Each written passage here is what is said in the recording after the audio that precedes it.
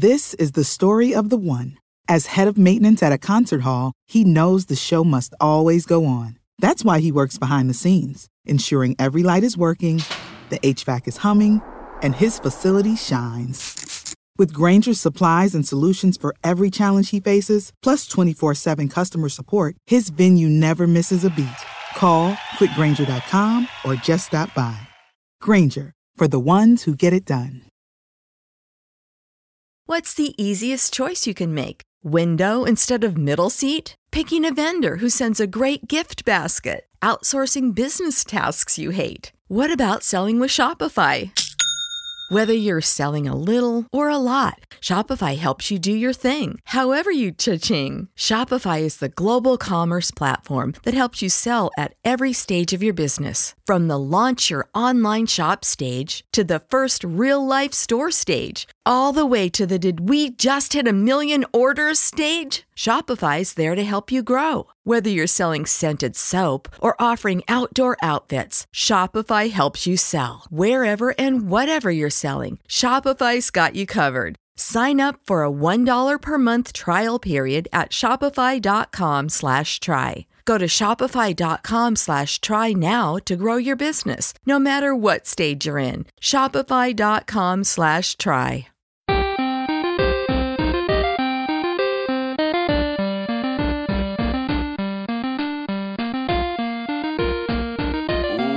Welcome, ladies and gentlemen, boys and girls, children of all ages, to the Winter is Coming Game of Thrones podcast. I'm your host, Razor, and this is Take the Black. And we're back from a long hiatus to talk about all your Game of Thrones Season 8 filming news. Before we start, Dan, what's going on in the world of non-spoilers? I know that you guys talked about on Take the Black Live, our other show that you host, that... Good plug. I know. I thought I would plug that in. The Game of Thrones live concert experience is preparing to kick off, or is it already kicked off? Oh, no. The Game of Thrones. By the way, I'm Dan Selke, and I am the editor of winteriscoming.net. You should go there. And, the Game of Thrones live concert experience won't start for quite a while. I think September. The first leg's in Europe, second leg's in North America. It's a while off, but we just gave away a pair of tickets to a very lucky fan on Wick Live, so that was a lot of fun. And when it happens, everyone should go. Yeah, how quickly did they email you to get that answer in? Because I know people were ready to send that in. How do you mean? I know when you asked the question, wasn't it Maester Luwin was the answer, right? Yes. And oh, yeah. So occasionally on Take the Black Live, which we do Wednesdays on Facebook, the Wick Facebook page at 4 p.m. Central Standard Time, we'll have giveaways. We'll ask a trivia question. You email us in, then we get a prize. We just gave away two tickets to the Game of Thrones live concert experience. The question was, I tried to make it easy. It was what was the Maester who worked at Winterfell for the first 2 seasons of the show? Maester Luwin. I got 25 responses. Nice. Right on top of each other, I'm sure. Right after one after the other. I mean, who wouldn't want that prize? It's a great prize. That was a really cool prize. So if I can plug, this next show in a week from now, we're going to be giving away this awesome merchandise from fun.com, a Hound's Head helmet. Oh my god, you guys got the helmet? Oh, I'm so jealous. Bitchin', a Stark shield made of steel. Really cool stuff. So I'm looking forward to that. Yeah, if you guys want to see what that stuff looks like, go check out winteriscoming.net. There is an entire article about all those grand prizes. Let's talk about Winterfell really quick. Since you did mention the Stark shield, Dan, since I've already got the floor to you, a lot of things have been happening at the Money Glass set in Northern Ireland, specifically with fires. Why don't you take us into what's going on there? You're right, David. Yeah. Season 8, Game of Season 8 is still filming. A ton of activity at the Money Glass set in Northern Ireland. I mean, we haven't done this for a long time, so we have a lot to catch up on. Mm-hmm. So I'm just going to cut to the chase. Huge spoilers.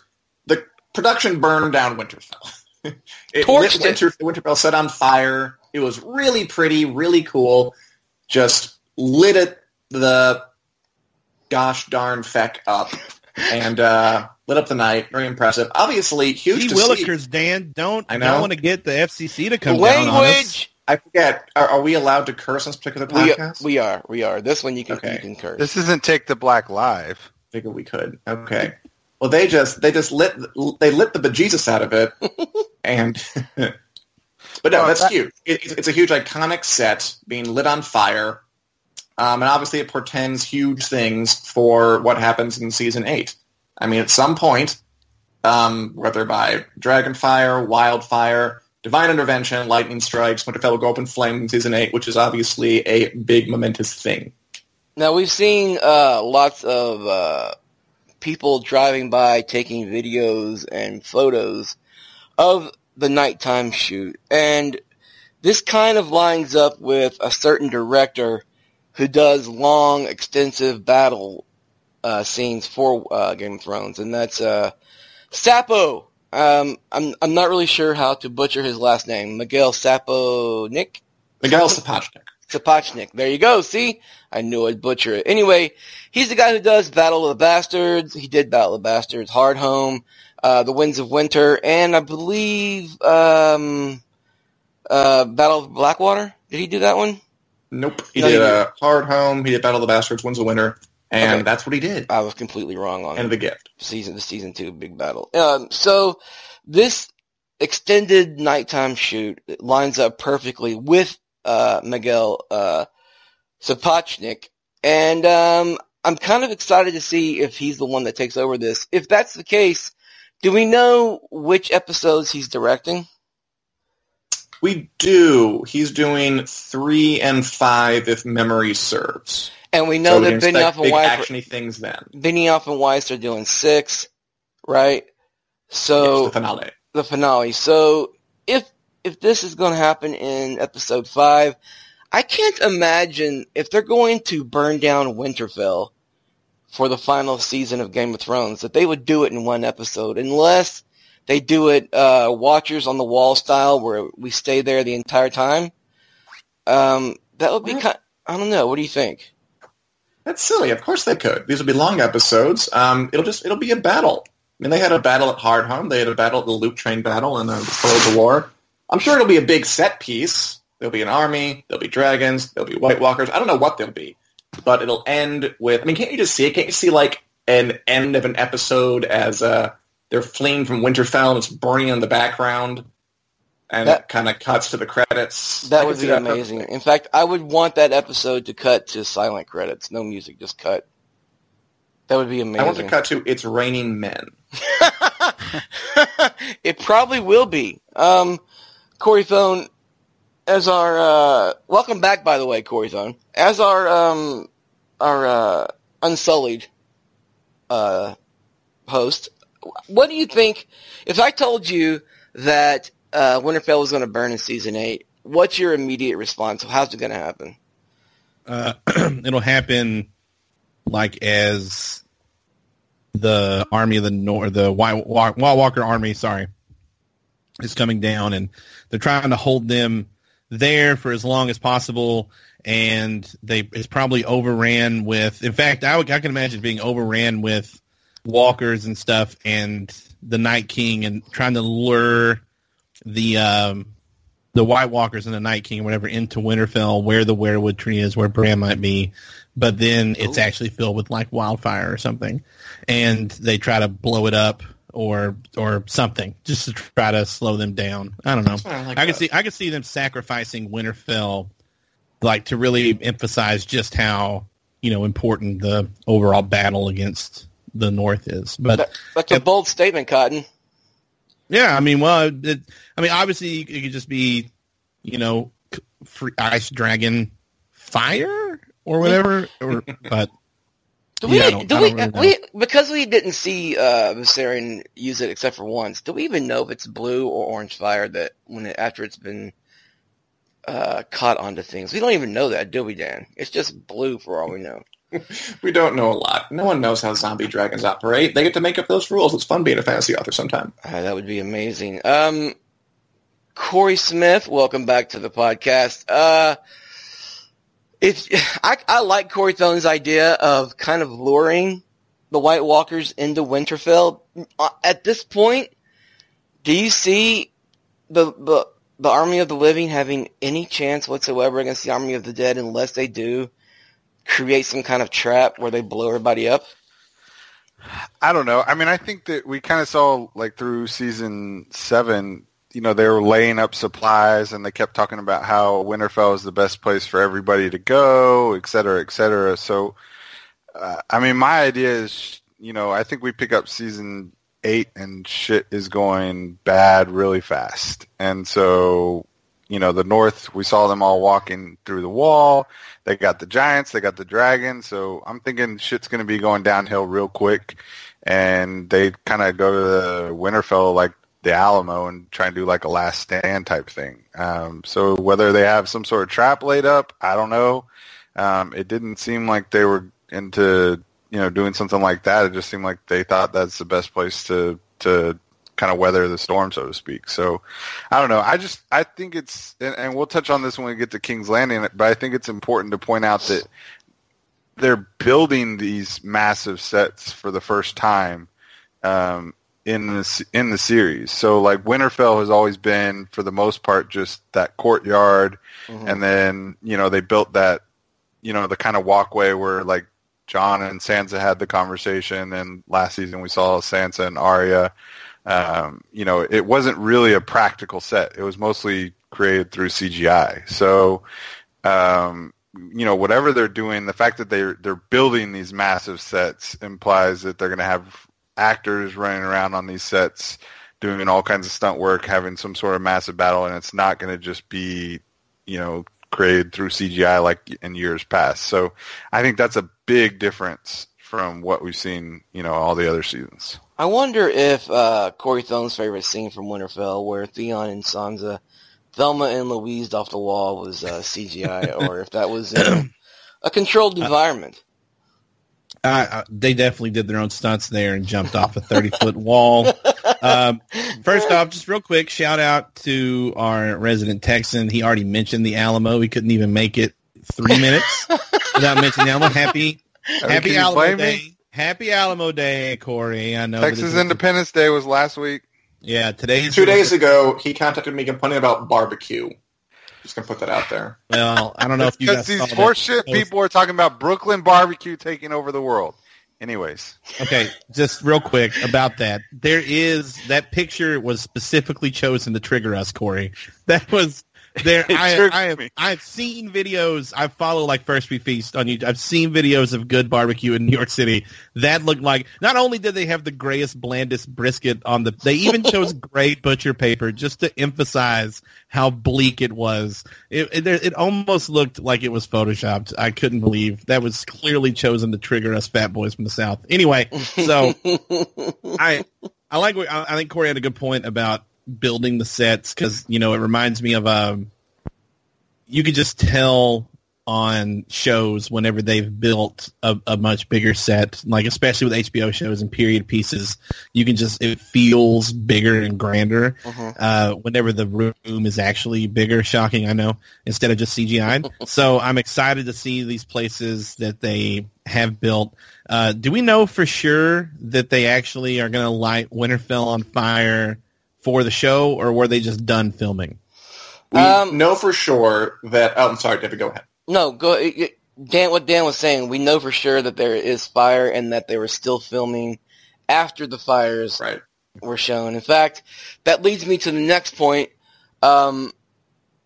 We've seen photos of corpses littering the battlefield around Winterfell. Obviously, fake corpses. There really aren't any dead people out there. I don't think so.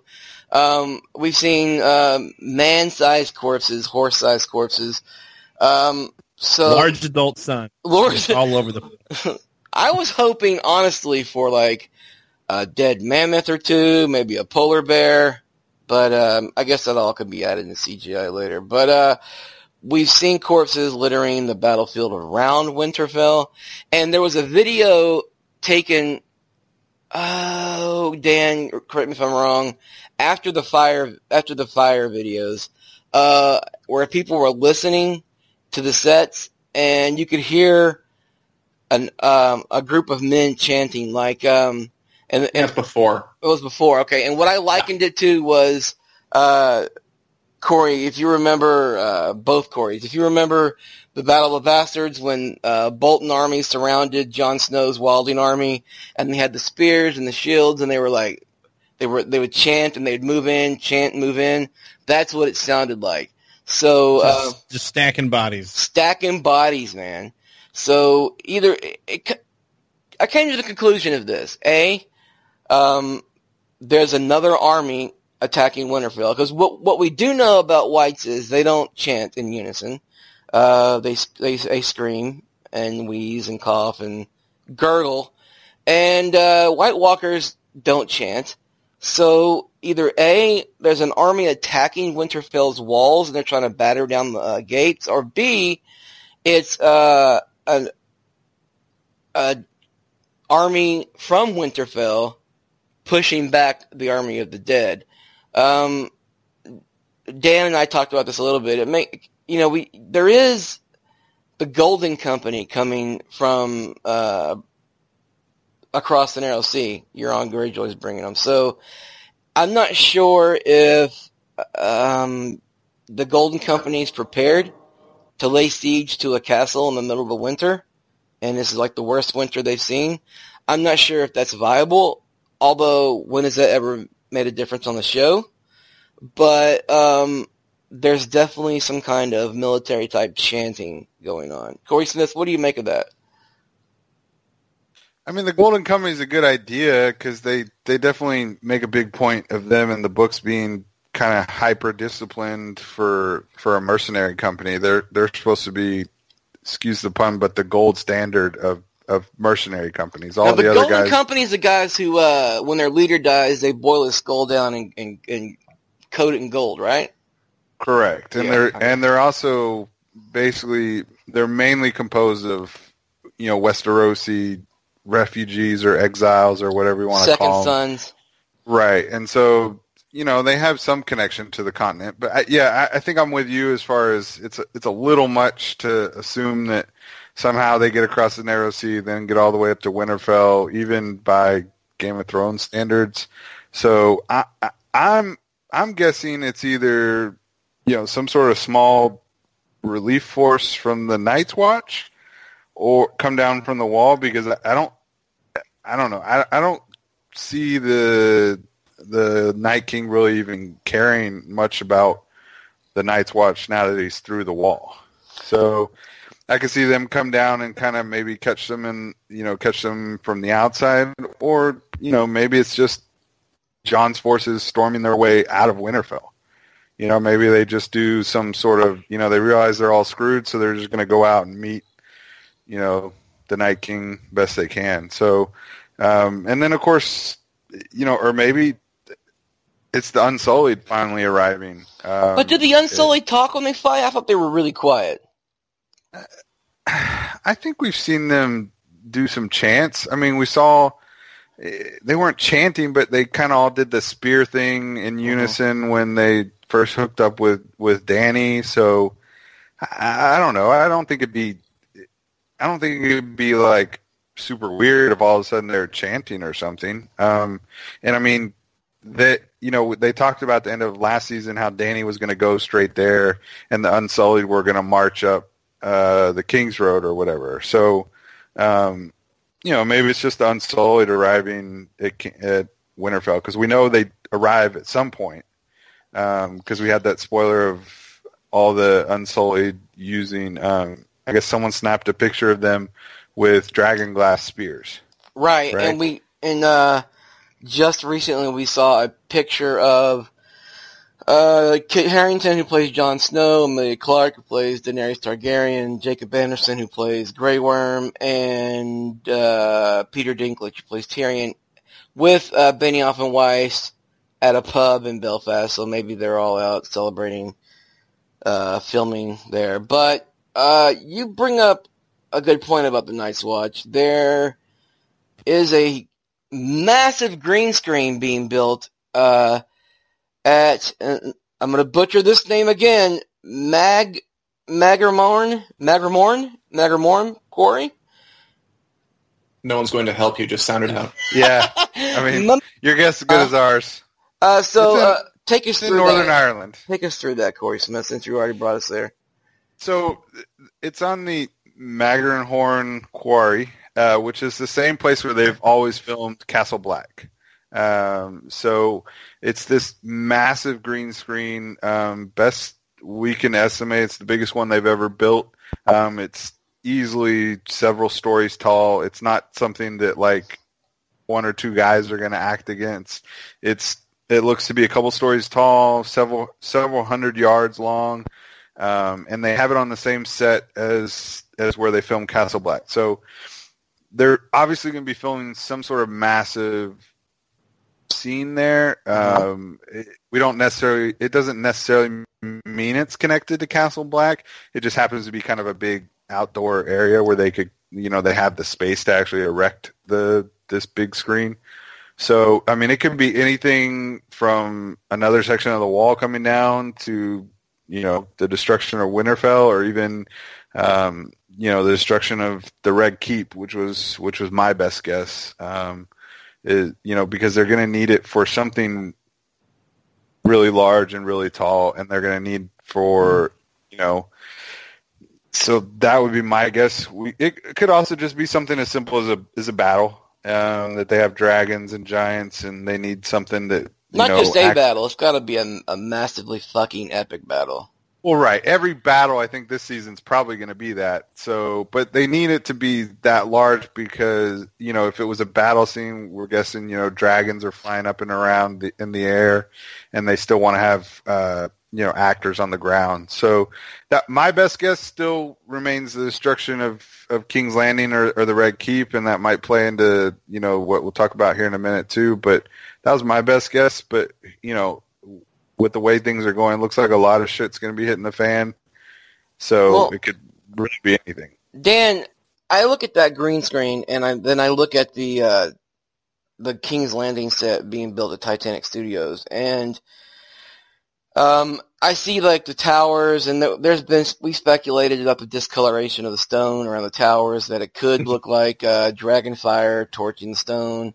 It looks like there's a breach possibly being built into the set from like, and we've speculated that could be dragons attacking the Red Keep. Maybe Dany gets pissed off when she finds out that Cersei has gone back on her deal, and she sends her dragons to the Red Keep to do some damage. Or it could be the Night King immediately attacking King's Landing. If you're the Night King and you're looking to instantly bolster your ranks, why not attack the most densely populated area? And that would be King's Landing. What's your take on the green screen? I love it. I mean, we're talking about what it could be. I mean, all we know for sure is that obviously they didn't need a giant green screen to make Battle of the Bastards. They didn't need a giant green screen to do the Battle of Castle Black. They haven't needed a giant green screen several stories high to the level that it hasn't been built before for anything else they've ever done before. So whatever they're making, it's on a scale that they haven't needed before. Although, of note, it is still outside. So whatever they're doing, they might still need a background, right? And they might still, like the scene they're contemplating might be so big, they have to have enough space for like horses and people to get out of. But maybe it's just a battalion of those undead giants just fucking up Castle Black. That's what's interesting to me. That's what's exciting about it. That it's something that is so ambitious they never needed something this big to do it before. So what I'm hoping is that this surprised me. I don't know if it's the Red Keep. I don't know if it's a giant battle. I don't know what it is. But I'm hoping that it surprises and shocks me and makes me go, wow. Yeah, that's what we're looking for in Season 8 is jaw-dropping experiences.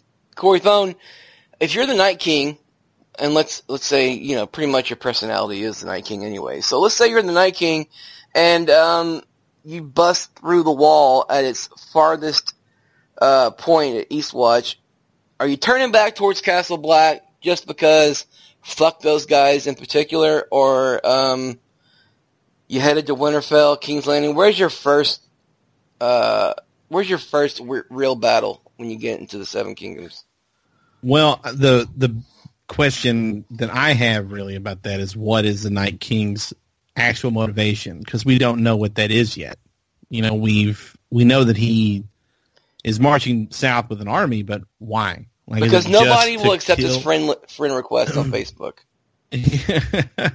Is it just because that is like what he does? Like, if all he does is kill, then yeah, he might go toward Castle Black. If he has his eyes on a grander prize, that there's something, you know, mythic about what he's doing, you know, tied in with Bran or something, then no. But then also there's the idea that he actually is a thing that has some sort of emotion or feeling, even if it's just rage or something. He might have a vendetta against Castle Black that he wants to go take out on them, depending on who the Night King actually was, or you know, or what the Night's Watch has done to his, you know, brothers or whatever as a zombie. I mean, there's really, that's the question to me. It's like, if he's a mindless move, or not really mindless, he's obviously not mindless, but if he's, you know, just, I'm going to go kill everyone south of here, he probably will go there. Or he might not necessarily. He's already south. There's more people south of Castle Black to kill than at Castle Black. So I guess the whole thing is just killing, then he'll probably keep going, I guess. But I think he'll have, if he goes to Castle Black, I think he'll have motives outside of just death and destruction of humanity. So, and one thing you have to remember is, I always thought that, just really quick, I agree with you, Corey, that, you know, the Night's Watch was set up to repel the White Walkers. So it makes sense to me that the head of the White Walkers, even if he wasn't around for when the wall went up, would have like an age-old hatred for the Night's Watch in general and want to wipe that out first just because they hate him so much. And that's something I think they're going to have to get into on the show, is his motivations. At some point, they're going to have to show why the Night King is doing this. What about his creation or whatever? Like, if they, I mean, I would think they would. Then again, it could be pretty cool to just never address it. Just sometimes the mystery is more important than actually telling the story. But I don't think that'll happen with Game of Thrones. At least not in the. I think the show might skirt the issue more because of limited time, but I bet the books don't.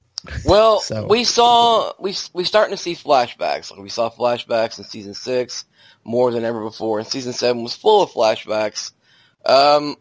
It would be really cool. Obviously, this is just pure speculation. If we were to see the guy, Vladimir, I forget his last name, who plays the Night King. Putin, who before he got the obsidian shoved into his chest, he was the Lord Commander of the Night's Watch. That would be really cool to see. That's the reason he hates the Night's Watch so much, is he was once one of their ranks. I mean, that's Smith. Isn't that one of the big stories? Is that he was actually the last hero, or one of the Night King was actually the Lord Commander who was corrupted by a female other, and he had everybody worship him, and then he was chased off by a Stark and a Wildling. He was actually a Stark himself. Because these all kinds of stories that surround the lore and the mystery of the Night King, right?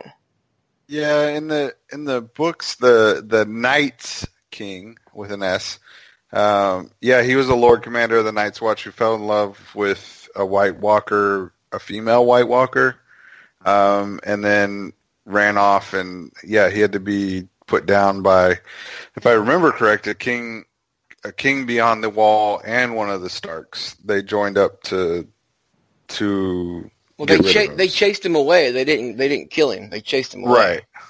Right. But I think the show is kind of streamlined that, or retconned it, or whatever you want to call it, because and the other thing would be is the Night's Watch was formed after the White Walkers were already repelled, because the theory is the White Walkers basically were created by the children, and they lost control, and they had to drive them north and put up the wall to contain them, and then that's when the Night's Watch was founded. Ah, okay. Well, so I don't know that it's necessarily him. I mean, but who knows how that plays into? Yeah, I mean, maybe he wants to wipe out the Night's Watch completely. He's been fighting them forever. I mean, there's plenty of reasons for him to go to Castle Black and take everybody out before he goes south. And he doesn't even need to. I mean, he could send. I mean, there's like 100 people at Castle Black, if that. It's not like If he has that. to. Right. I mean, it's not like he has to bring his whole army. He could send a couple hundred whites there and make pretty quick work of it. So we could get a both. He could send a little bit there and concentrate on Winterfell and Carhold and all the other castles. I would love to see the internet's reaction to an undead Ed Tollett walking through like a destroyed Castle Black. And Dan, I know you would love it just because you're an agent of chaos. But I would love it because the internet would melt to see Undead Ed.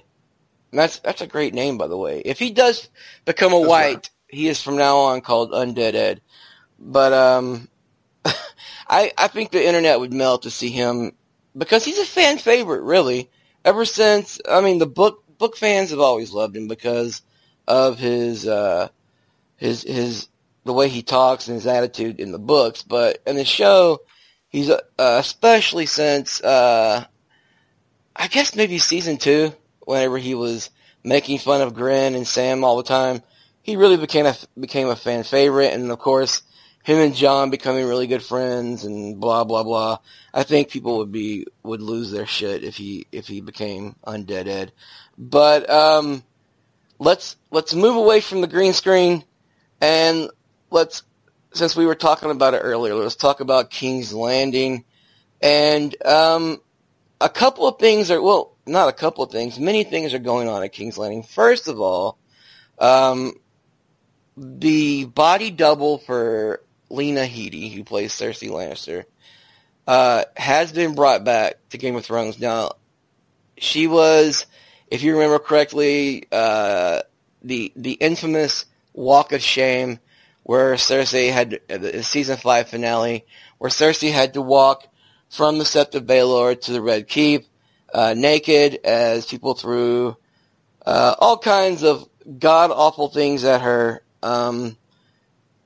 She had a body double play for the nude parts. It was a body double, and production CGI'd Headey's head onto the body double's face. And if you Rebecca Van Cleve is her name.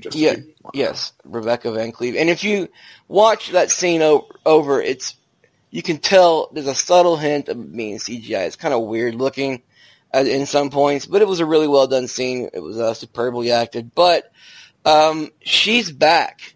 The body double for Lena Headey is back, which raises all kinds of questions. And Corey Thelen, I'm going to go to you first.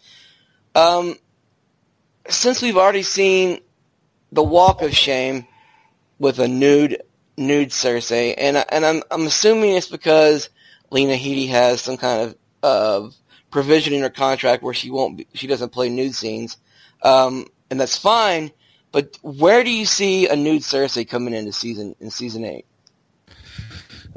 Well, with Jaime leaving, I think she knows the politics of Westeros. Like, queens are, like, they're accepted, but they're not exactly like, I don't know how to say it without being a dick.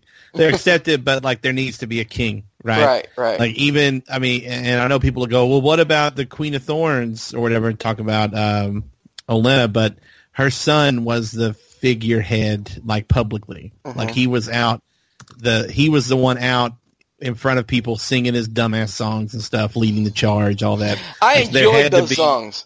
No, they're fine, but like he was a happy-go-lucky guy. But there has to be like a dude, right? So I don't know if it's going to be a reward for Euron.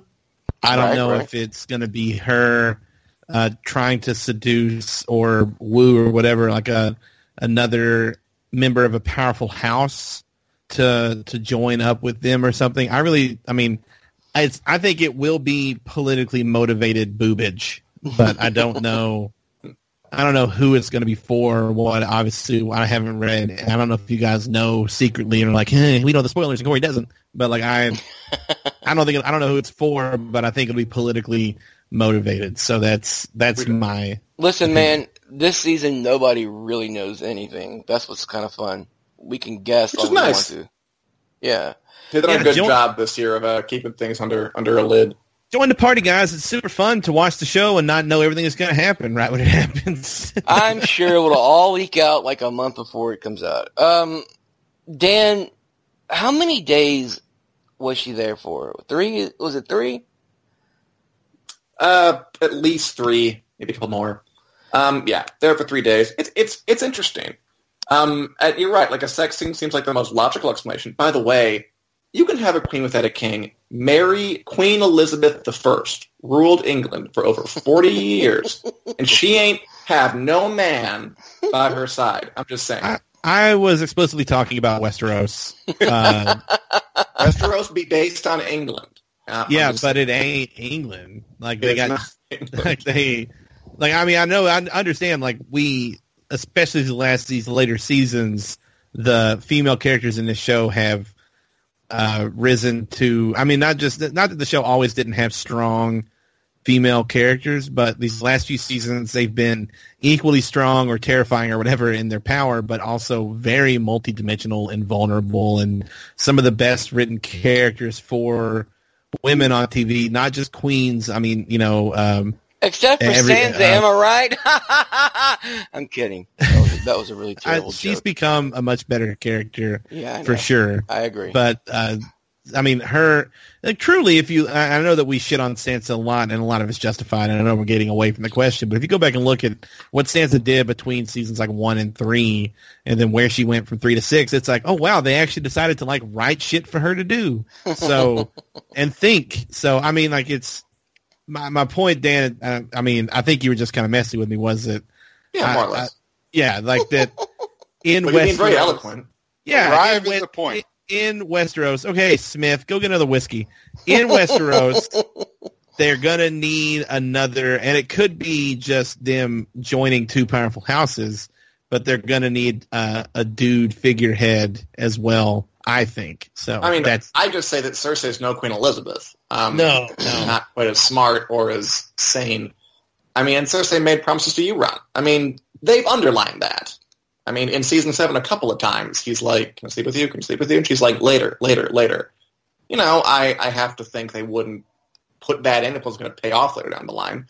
But the interesting thing, and the conspiracy-laden thing about this, and we're going so deep down the dorky conspiracy rabbit hole, but if you can't do it in a Game of Thrones podcast, where can you? Amen. Is the actress Van Cleef an Instagram post where she posts pictures of herself in a tent outdoors, said something to the effect of, here I am after a long day of work, out in this snowy land in this tent, working with great actors, how fun. And so that said to me, okay, so they brought a body double back, so nude scene for Cersei, but apparently she's outside in the snow, so are they going to have Cersei naked making snow angels? I doubt it, but that's a possibility. I mean, yeah, I would watch that, honestly, but... also, 3 days. If she was there for 3 days, that's more than one interior sex scene with Euron. True, and she did mention actors in the plural sense. Could be just a matter of speaking, but... It really could be. I want to emphasize that. It totally could be. It totally... Obviously, but, we're probably reading in way too much into this, but... Wait, what? Us on this podcast reading too much into something? Well, our next topic is how their costumes play into their into how they think. So, and I was I'm gonna go. Bye. No, but she did say working with all these great actors, and there's all kinds of thought process going into this. If the Night King does go to King's Landing first, and destroys it, and Cersei gets out, she's got to go on the lam, right? So maybe there's a point to where she's out heading towards Winterfell, and, whatever. Makes the sex with Euron on the way. I don't know. But there's got to be something going on with the body double. Probably a sex scene with. You're right. She teased Euron Greyjoy quite a bit in last season, and now that he's delivering her the Golden Company, obviously He'll expect something. He's going to expect something. And Jaime's not there anymore. She's, she can't say, "Well, I got a man," because she doesn't have a man anymore. So. What about if keeping with your thought that if King's Landing falls and she's on the lam, if she's still pregnant, what about having the baby kind of on the run? And that would be a reason for the body double. Could be a horrifying birthing scene. I mean, to me, that makes more sense than if she is on the run, stopping to get it on with Euron.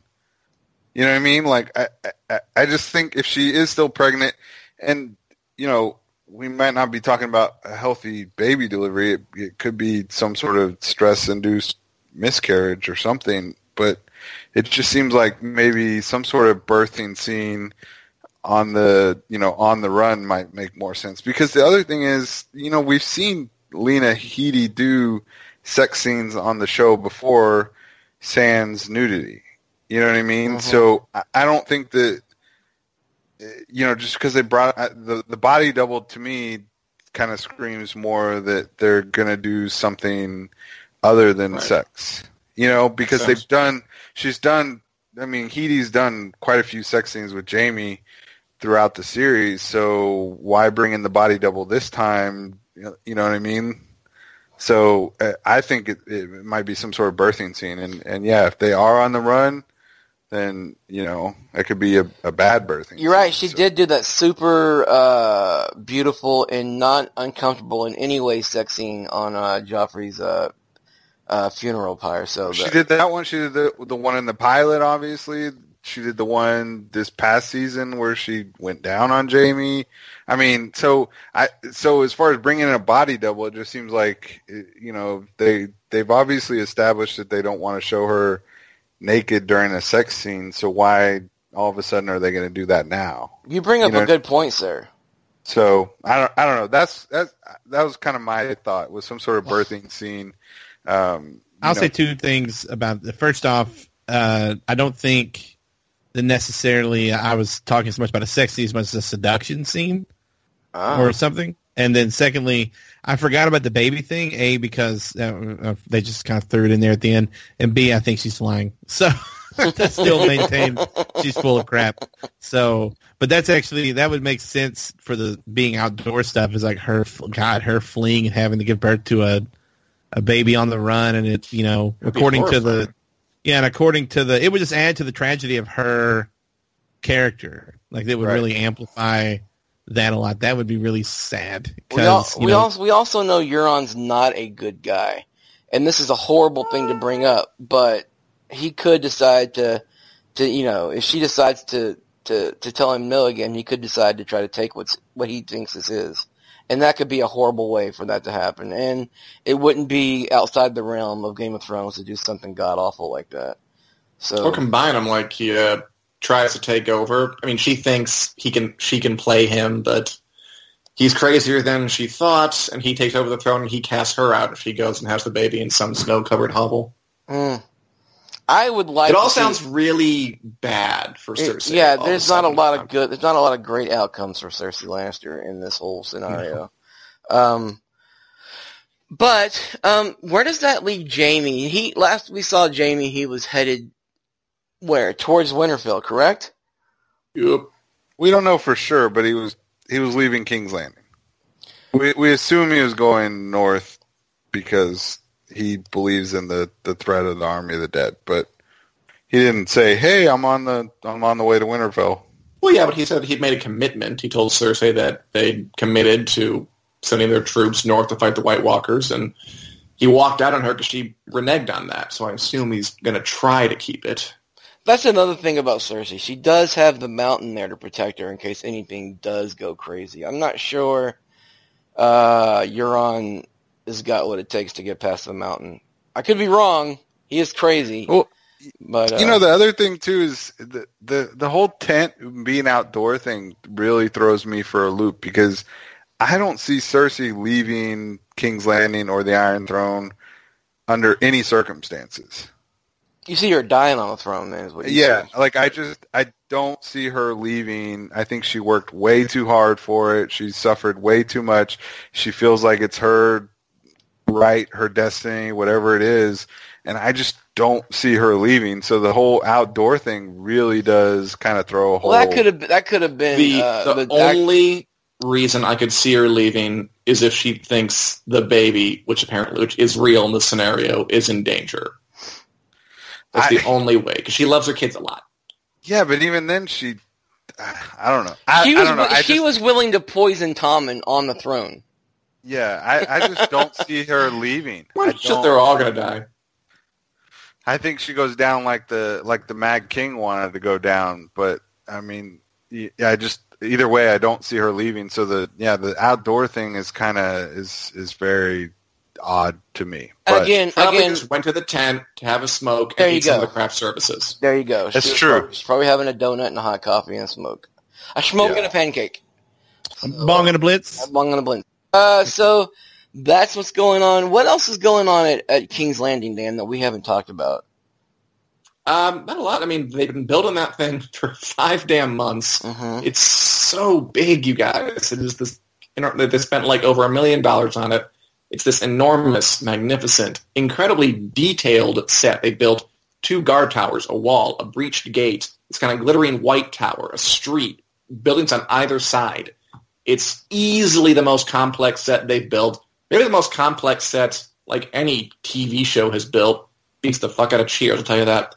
And apparently they are planning, they've sunk so much money and time into it, they're going to leave the set up after filming is over so fans can visit and so they can film other movies there. Like Star Wars. I had one response today, like Star Wars is coming in there is word. I had a response on Twitter today. Someone said, like, so many Cersei fans are going to walk around that set naked after it opens to the public. Oh my god, I can see that happening too. Yeah, I don't know.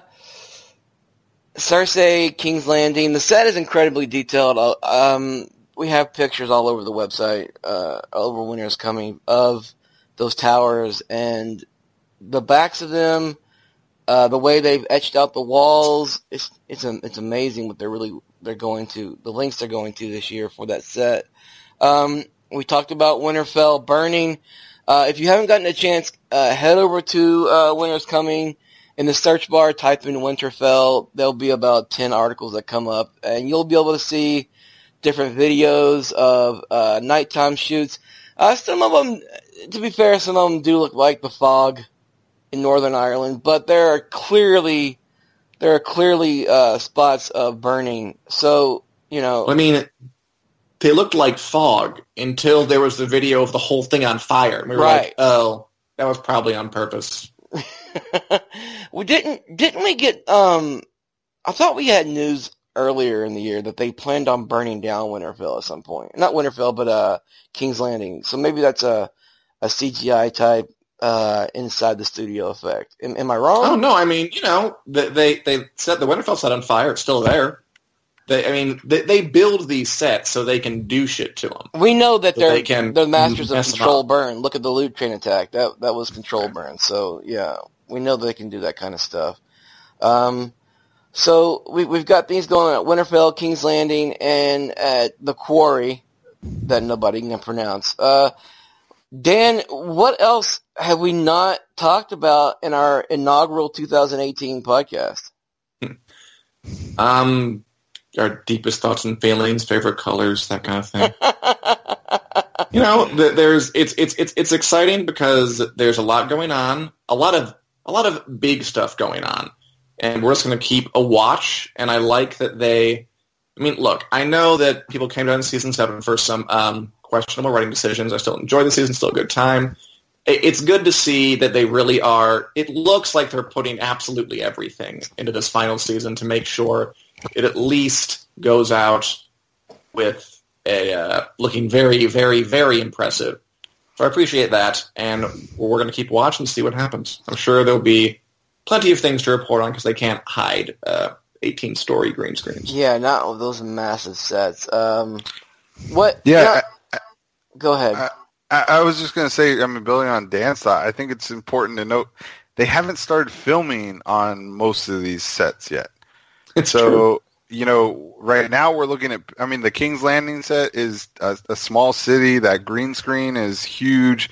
I mean, once they start filming on these sets, it's going to be like, all those beach scenes that we got last year for season 7 where they were filming on a beach and we could literally see, Jorah, Jon Snow, the Unsullied, Theon, like everybody showing up on the beach, and we could guess basically half the plot. So when they start filming on these sets, it's going to be really hard to hide what exactly is going on. So, I mean, we think we have spoilers now, but these sets are going to make it very hard to hide, some of the bigger things that are going on next season. And they've got everybody's going to be basically in 2 locations: Winterfell or King's Landing. Correct me if I'm wrong, Dan, but everybody and haven't we seen Kit Harington at the King's Landing set with Cersei, or was that some kind of fake out?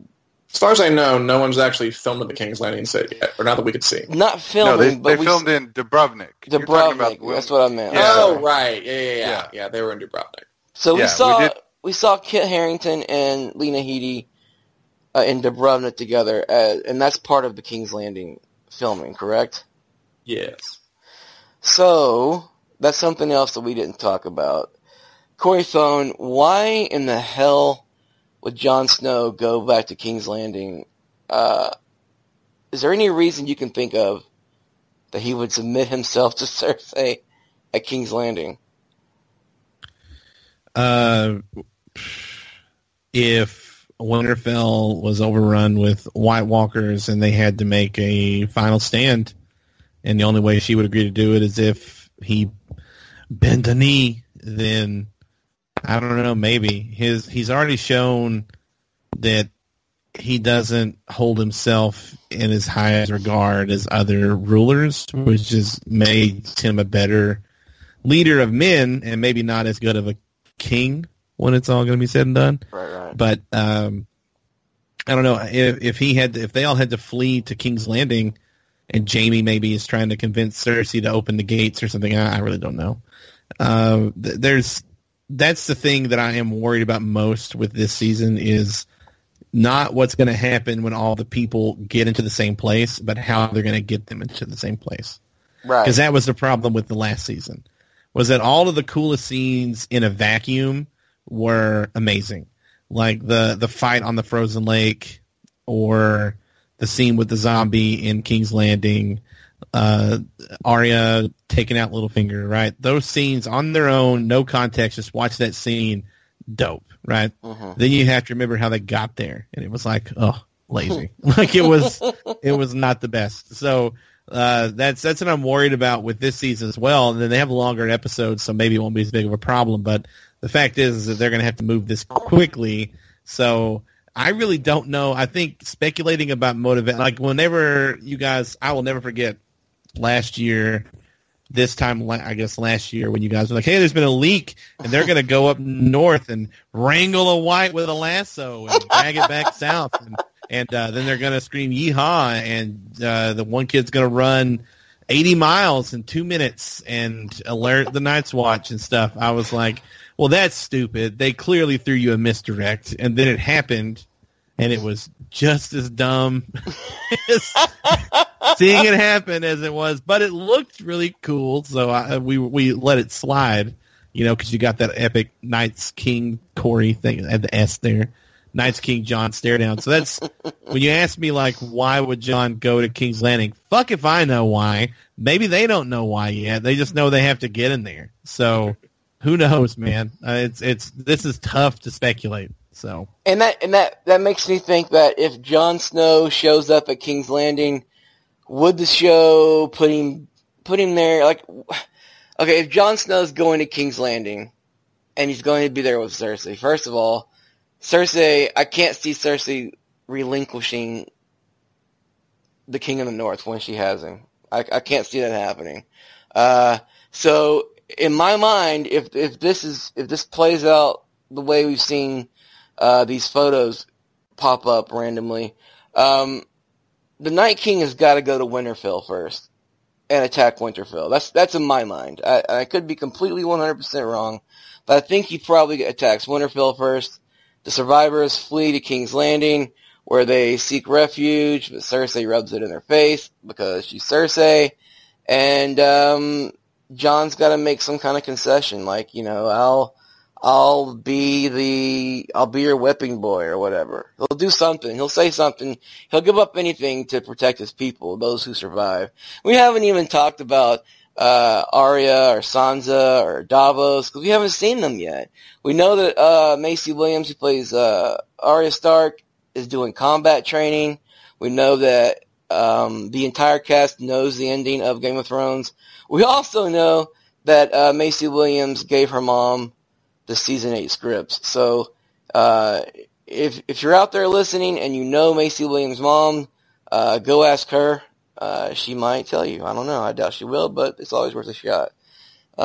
So there's a lot going on, and we still have, let's see, it's March now, and if conservatively we think it's going to be in April of next year, if we think that April might be the premiere date in 2019, we've got a year, we've got a whole year and a little bit to go before season 8.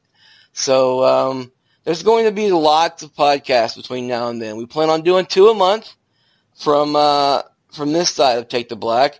Dan, you guys will be doing Take the Black live, twice a week or once a week? Every week at Wednesday at 4 p.m. Central Standard Time on Facebook Live. See you there. There you go. And then that'll be uploaded to Blog Talk, so make sure you check that out. And like I said, we'll be doing two a month with Take the Black with House Razor, and obviously we're going to at some point run out of Game of Thrones topics to talk about. So if there's something you'd like the Take the Black gang to talk about, let us know in the comments or email us. My email address is david.harris@winteriscoming.net. Email me, let me know if there's a topic you would like us to talk about on the show besides Game of Thrones. And Westworld. We definitely are talking about Westworld. I don't care what Corey Smith thinks. So we'll definitely be talking about that. So for myself, for Dan, thanks for joining the show. I know Dan can't make it every time, but every time he's on the show, it is a delight. So Dan, thanks for joining us. And so for Corey Smith and Corey Thone, thanks for joining us tonight. We'll see you in a couple of weeks. Vlad Mogulis.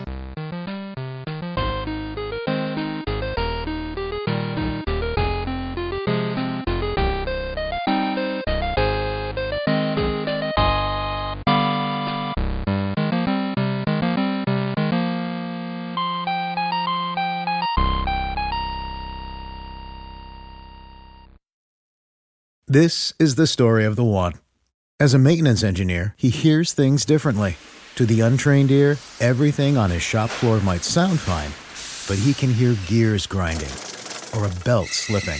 So he steps in to fix the problem at hand before it gets out of hand. And he knows Grainger's got the right product he needs to get the job done, which is music to his ears. Call, click Grainger.com, or just stop by. Grainger, for the ones who get it done.